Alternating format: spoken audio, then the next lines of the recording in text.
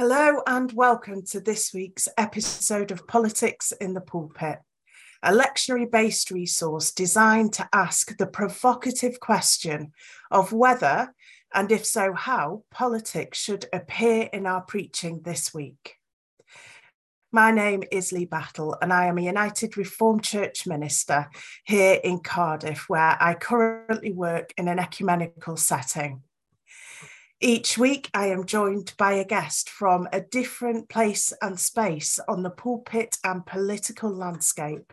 And today, I am really pleased to introduce to you the Reverend Dr. Lena Taut. Lena is Assistant Principal and Lecturer in Practical Theology at the Scottish Baptist College, UK. Lena is also Senior Research Fellow at the IBTS Centre in the Netherlands. She is a musician and an artist, as well as a theologian, and has a particular interest in ethics, spirituality, and theology of culture. She is the author of Singleness and Marriage After Christendom and Transforming the Struggles of Tamars, Single Women and Baptistic Communities. Lena is also Senior Lecturer, Fellow of Higher Education Academy, Editor of Theology in Scotland Journal, and Chair of the Worship and Spirituality Commission of the Baptist World Alliance. And so, Lena, thank you so much for joining us today. Politics in the pulpit. I wonder then what that means for you. And could you tell us a little bit about yourself and if you see yourself as a pulpit politician? That's good to be with you, Lee. Yes, an interesting question. I think for me, because of where I grew up, and where I grew up was Lithuania, as we know the country now, but of course then it was known as one of the Soviet socialist republics of the Soviet Union. So a very different experience of living under the Soviet regime, which, shall we say, did not take too kindly to the church. Yeah. In terms of politics, obviously, we couldn't say anything explicitly from the pulpit or, in fact, in any other place if you wanted to survive in many ways. Mind you, jokes were an important way, but you needed to know where and how what kind of jokes you could say. Okay.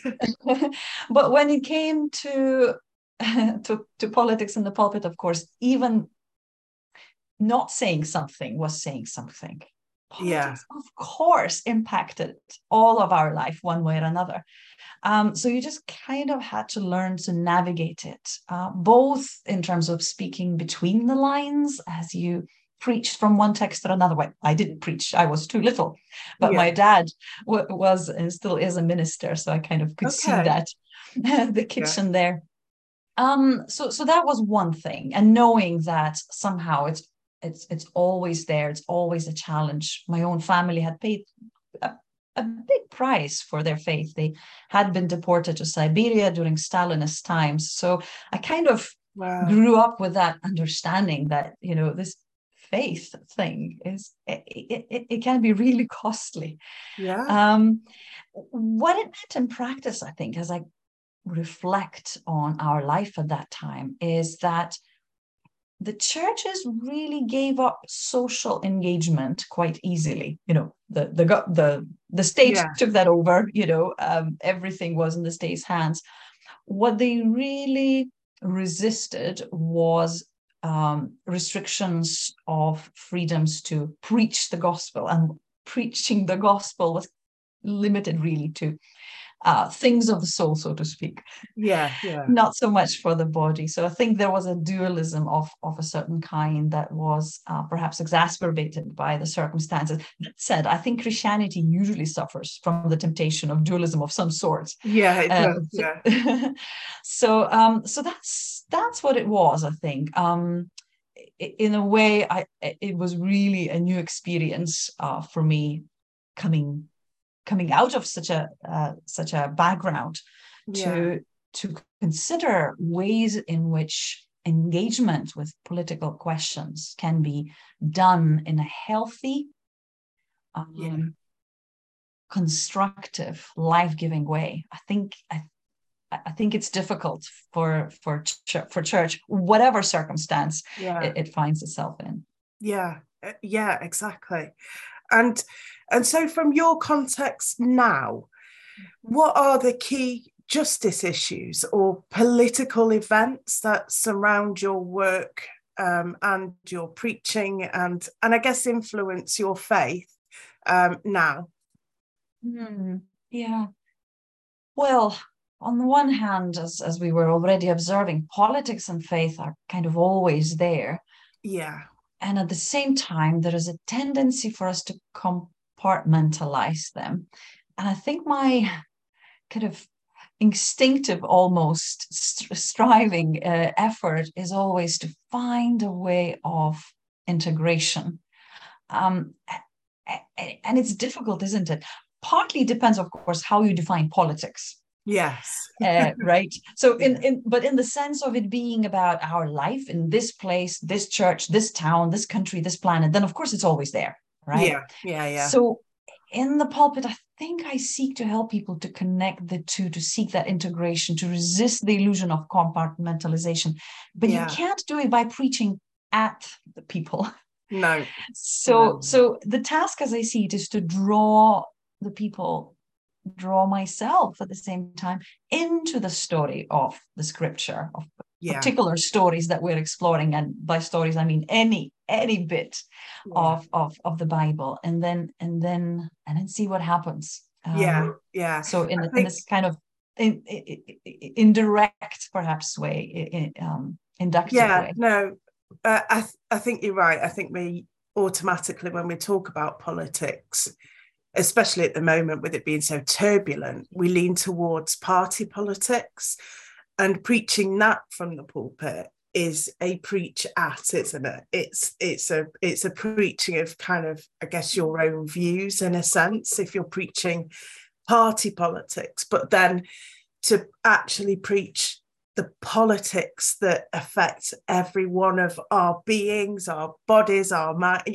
everything is almost kind of so inherent that it's not needed to be discussed, because we have to discuss it, because if we don't, we've separated faith and politics, and that makes church just about an hour on a Sunday then, doesn't it, rather than it actually being about something that we take away into our beings for the whole week, and kind of come and talk about again. I think that's the way I try to navigate politics in the pulpit. I don't always get it right, but Well, it's difficult, isn't it? But again, what you mentioned is so important, isn't it? If all we have is that 1 hour once a week, then there's not much hope. So how do we, even in the pulpit, kind of help people to see the connection with the rest of the week and seek to transform, to invite them into a transformation of the rest of the week, particularly when we have a situation where perhaps people in our community might hold to diametrically opposite views. And that's a challenge we've become much more aware of the last few years, haven't we? It is very much so. And that leads us into thinking about the world around us at the moment. And each week I ask my JPIC colleagues for a little roundup of their expertise and what they think we might want to keep an eye on in this week. And so some of the issues might be, we've just heard that Rishi Sunak will be our Prime Minister by the time our preaching is done on Sunday. He's the only person left in the race, and so therefore will be our new Prime Minister. China's President Xi Jinping has gained a third term in office, filling his cabinet with loyalists. We obviously have the ongoing war in Ukraine and the use of different forms of weapons with drones and things like that. We also have, unfortunately, more extreme weather events, flooding in Nigeria and the hurricane in Mexico. And so Also, it is we continue in with Black History Month in October. This week is One World Week, and on the 24th of October, it is the UN Day of Peace. And so with all of that news, with all of us and the politics around us, I wonder if there is a particular place or theme that you wanted to start with as we look at the lectionary readings for the week ahead. Yes, not much is going on, right? Where do we even start? I think immediately two things come to my mind, and maybe they're primarily pastoral. And one is the need of hope, where I think there's just so much, hopelessness, cynicism, disappointment, fear, if not panic. And the second thing, which perhaps is also connected to the first, is creating space or encouraging a creation of space for our complaint, which Habakkuk, is one place perhaps to do that, to name our protest, our disappointment, our questioning of God's role in all that is going around, and especially all that sense of injustice. Because I think if there's one thing that describes almost anything that you mentioned, is how unjust it is to the people who desperately need justice and haven't been getting it for such a long time. Exactly. And I think with everything feeling like it's been so turbulent for so long, I don't know about you, but I feel and have felt a real sense of dejection amongst people, almost that sense of these turbulent events aren't just coming every so often. They just seem to be happening at such speed that people are almost like, what is the point? It's a really hopeless place, because it's also a place of having no control. It's almost a place where you relinquish the control, isn't it? And you just kind of like, what is that? I've got no say in any of this anymore. And just that feeling of, I guess, almost being done to, rather than having any semblance of control yourself over your life and what your life affords you. Yeah, indeed. And which is why probably Habakkuk can create that space that we talked about. Although I wish the lectionary didn't sort of chop the readings. We have a little bit of the beginning of the first chapter, and then immediately the second chapter, so we miss some of that forth and back between the prophet and God. I think that would be one of the things that I would love to see, perhaps especially in the context of intercessions. As we think about all this injustice and all the despondence, as you were saying, and then move carefully towards the end of the passage as we have it. So the one in the second chapter, where yes, there is a promise. That if it seems to tarry, wait for it, for the appointed time. It will surely come. It will not delay. But I'm worried about it being uttered too fast, and then it becomes kind of a glide, shallow proclamation of hope. So to create that space to just acknowledge the size of it all, the weight of the issue that we feel in its variety of expressions, before we are ready to heed to those words of hope. And then, of course, the last verse from our passage, which is really interesting. I still keep pondering about it. Look at the proud. Their spirit is not right in them, but the righteous, that is those who have the right spirit in them, they will live by faith. I found that fascinating too, because I think here in Habakkuk, we do have this real familiar sense of somebody just being like, God, just please help. In that sense that I guess we were just talking about, in that sense of feeling dejected, feeling hopeless, the world feeling like it's swirling around him. And here he is holding on, and this plea. And yet we don't see we don't see a direct promise from God that this will be okay. What we see is this: write it down in a tablet so that everybody can see, that runners can see it. So it's almost like write it down on a billboard, almost, if you will, as if somehow writing it down means that ultimately it will be fulfilled. But then God almost stepping back again and saying, I'm there. That the righteous know I'm there. By faith that I'm there, and the proud don't. And it's almost like that sense of falling back on what's within, rather than seeking kind of external validation almost. Does that make sense? Yeah. And also the connection between faith and hope, isn't it? I love your image, Lee, of the billboard, because that's exactly that's what it is, isn't it? Yeah. I cannot help but think of people in Ukraine at the moment. Yeah. And that sense of desperate waiting that they have been experiencing for the last months. Yeah. And yet I partly that's what they're doing, including billboards, that reminder of the beauty of goodness that is around, even amidst the most horrific experiences of injustice. So, and that's what we need, don't we? Especially as people of faith, we need the reminders. Yeah.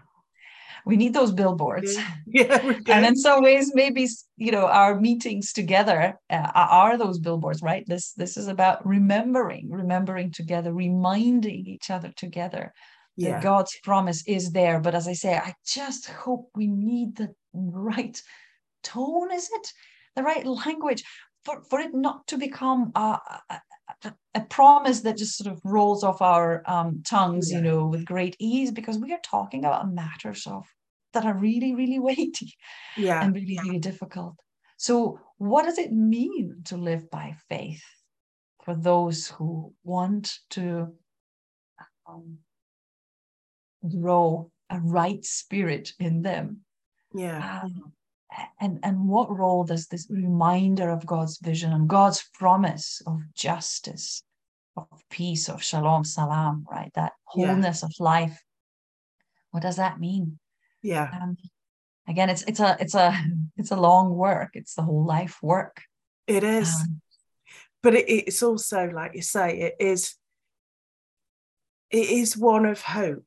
I think sometimes we're all guilty of it in the pulpit, in our prayer lives, of uttering words that sound good rather than are actually from a really meaningful place to oneself. And sometimes I think you need the billboard moments, so that you're stopped to look at something that's beyond yourself.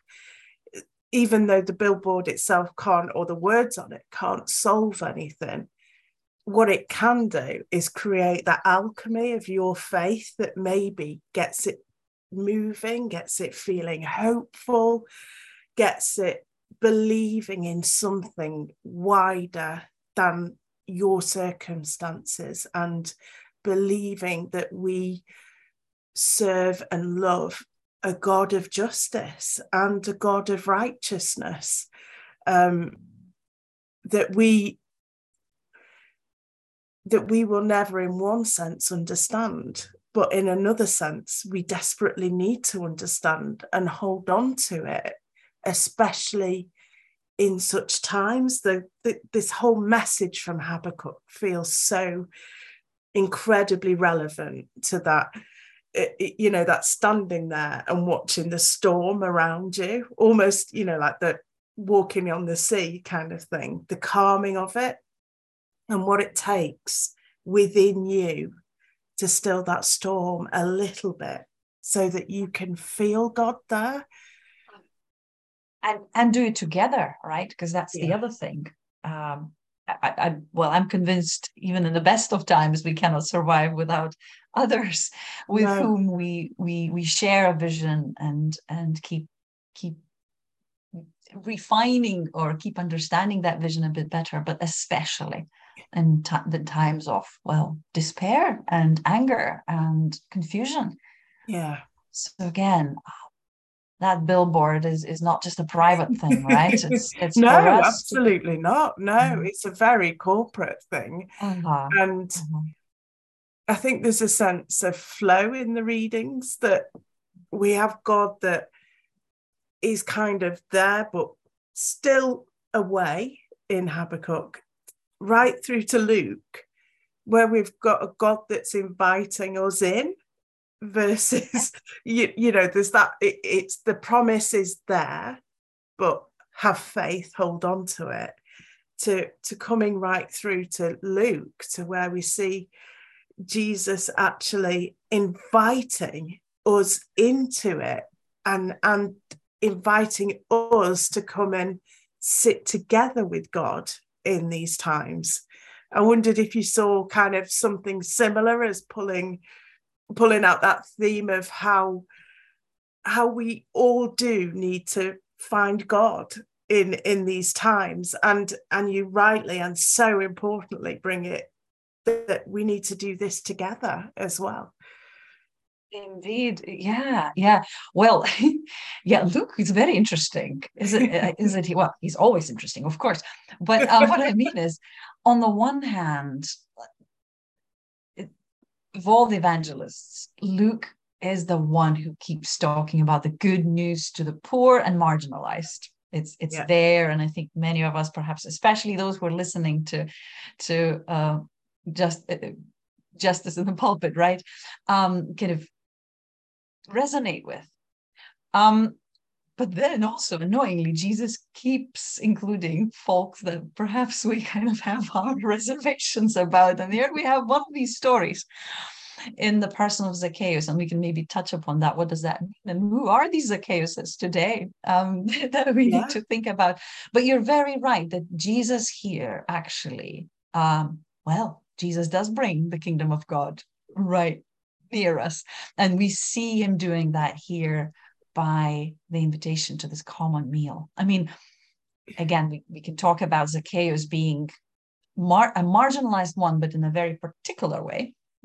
Despised by those who see him, perceive him as somebody who is a perpetrator of injustice, certainly economic injustice.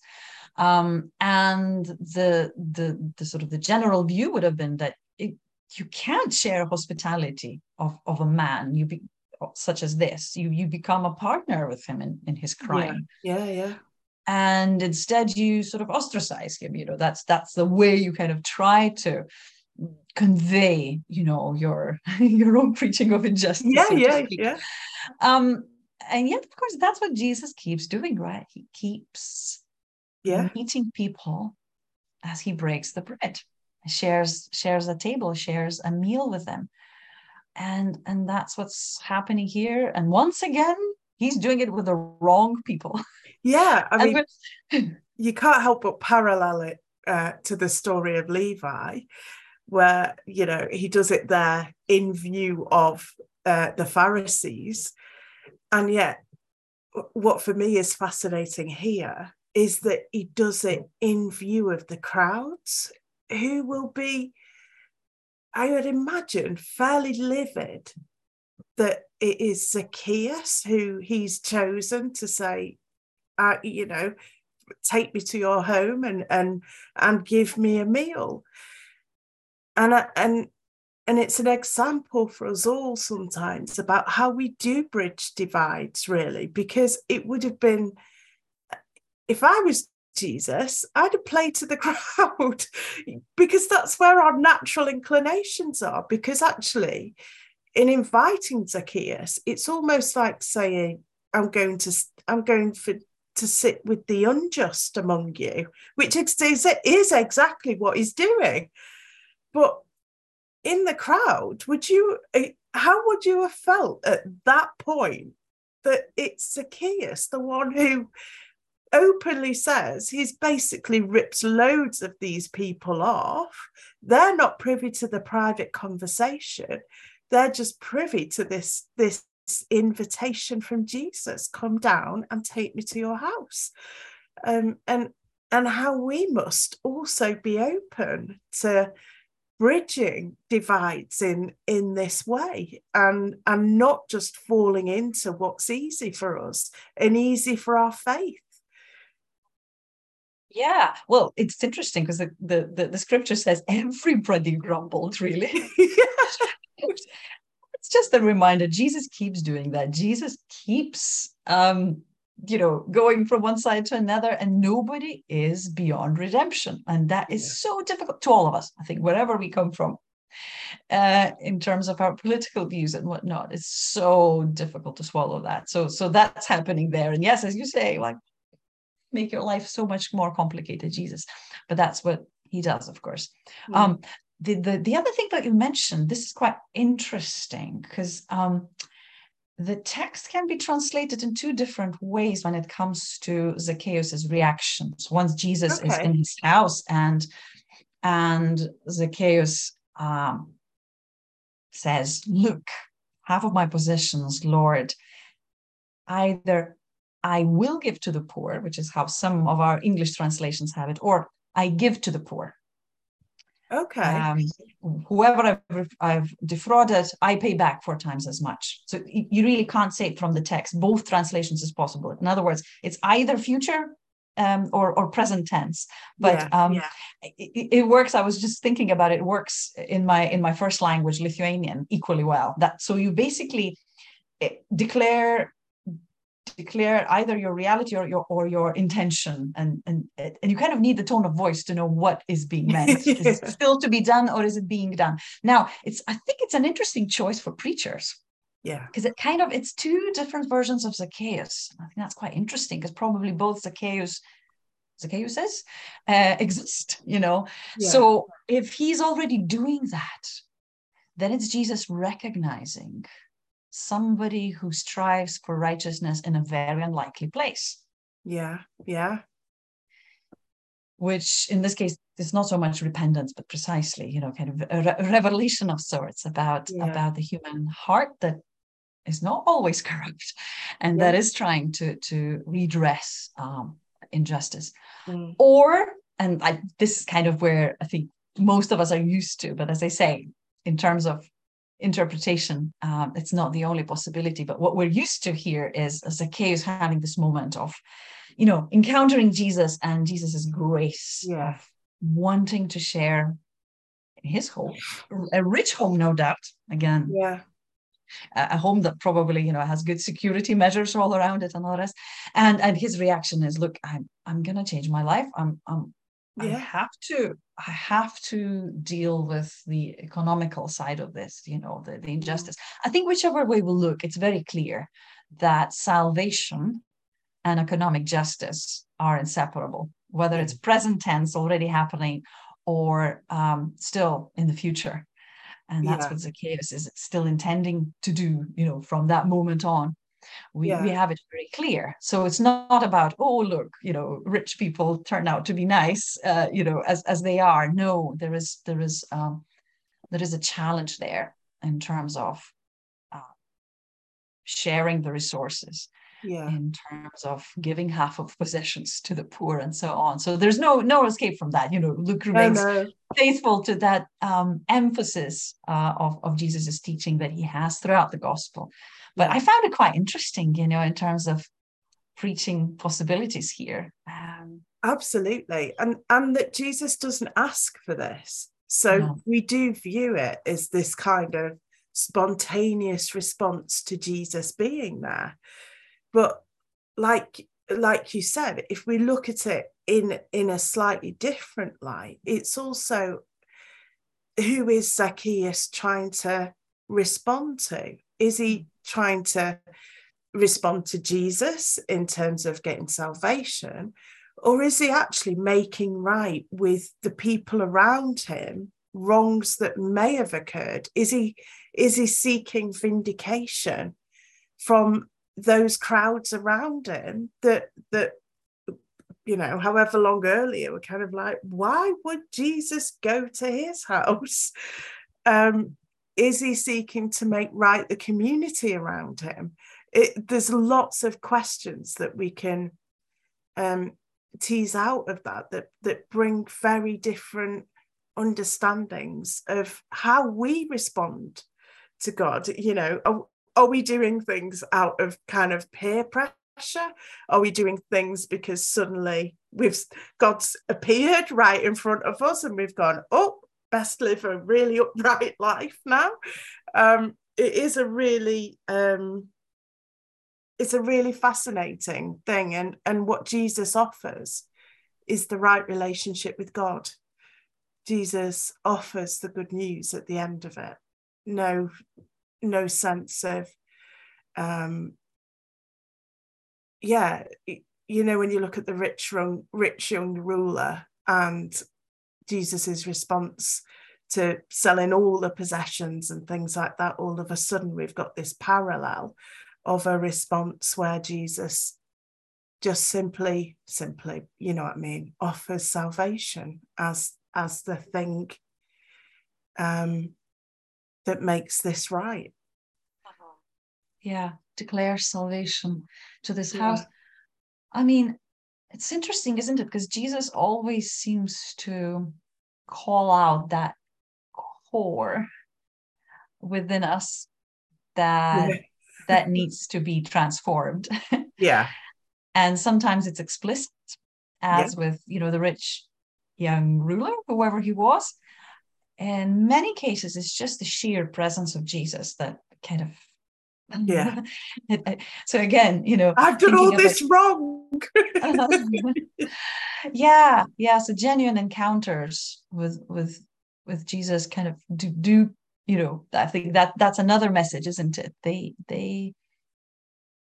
will be transformative, and they will point us to repentance, which is a lifelong thing, right? Rather than once, once in a lifetime. It's something that we need to keep working on. But it's this ability to look at the core of the problem, and in this case, clearly, this is the core of the problem, where they're already being worked. If Zacchaeus already is doing the things that he knows is right, are right, or whether it's at that very moment he realizes the way salvation works.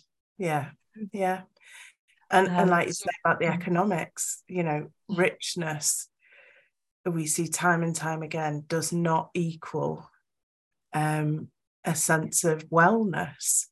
That's never promoted. It may offer choice, but ultimately it's something that we each have to confront within us. I think with our own, like you say, it's that the thing within us that we need to find peace with, and that's such a difficult thing when times are hard, and as we see now, holding on to that promise of salvation and holding on to that hope when we're at the other end of the economic ladder is something that is hard to do. We need that invite from Jesus almost in order to feel okay about this. Whereas with Habakkuk, there is that sense of God being around him, but not quite, but also being at a distance at the same time. And yet we need, I feel feel personally in that sense of hopelessness and things is that leaning back on salvation, but also leaning back into inviting God to where we are and creating that space for lament, which is so crucial, I think, at the moment, is creating that space of this discussion that we don't see in Habakkuk, unfortunately, because the lectionary cuts it so short. But this to and fro in, this pouring out of oneself and allowing that space for God to respond. I think sometimes that's the bit I struggle with, is the sitting and waiting for the response. Oh, yes. I might be all right with the lament part, but then sitting in that space is so difficult anyway. But this is what we learn time and time again, especially out of the Old Testament, is this conversation, this pouring out of ourselves and pouring out of God back to us. Yeah. And at the same time, as we wait so impatiently and with such great difficulty, it's not that nothing is happening. So I wonder whether, in a way, the Zacchaeus story can remind us that on a much more smaller scale, salvation might be visible, glimpsed here and there, so kind of as we wait for these big questions, their resolution or at least some movement in them, also to pay attention at these smaller glimpses perhaps of the good news, of inclusion, of, as I was saying, annoying crossing of the sides that God seems to do here and again, but also, that sense of the lost being found, whether it's somebody who's lost in the system of wealth and corruption, or in despair, or, that motive of the Son of Man coming to seek what is lost. I think that what gives me hope, because that waiting, as you say, is so difficult. Yeah. But as we wait, what do we notice? It will not answer perhaps our questions in the way we would want to, in a scale that we want to. But what is taking place as these small micro stories here and there? Yeah. Thank you, Lena, so much for coming on and sharing your wisdom and reflections with us today. Thank you to everyone else who has joined us to ask whether or how we should preach politics in the pulpit this week. If you enjoyed this episode of Politics in the Pulpit, please leave us a review wherever you listen to your podcasts and share this episode with your friends. We love to have ongoing conversation with our listeners about faith and politics. So do join in on Twitter at @pulpit_politics, or using the hashtag Politics in the Pulpit, or join us on our Facebook community, which you can access through the Joint Public Issue Team Facebook page and their website, jointpublicissues.org.uk. And so the question we leave you with from this week: how do you find your faith in hostile times when all around you seems to be difficult and painful? Where are the billboards of hope for you? Let us know your thoughts on Twitter or on Facebook. And so let's go into our politics and our pulpits with a blessing. May you be anointed with God's Spirit as you bring good news to the poor, proclaim release to the captives, help people to see the world truthfully, and let the oppressed go free. Amen.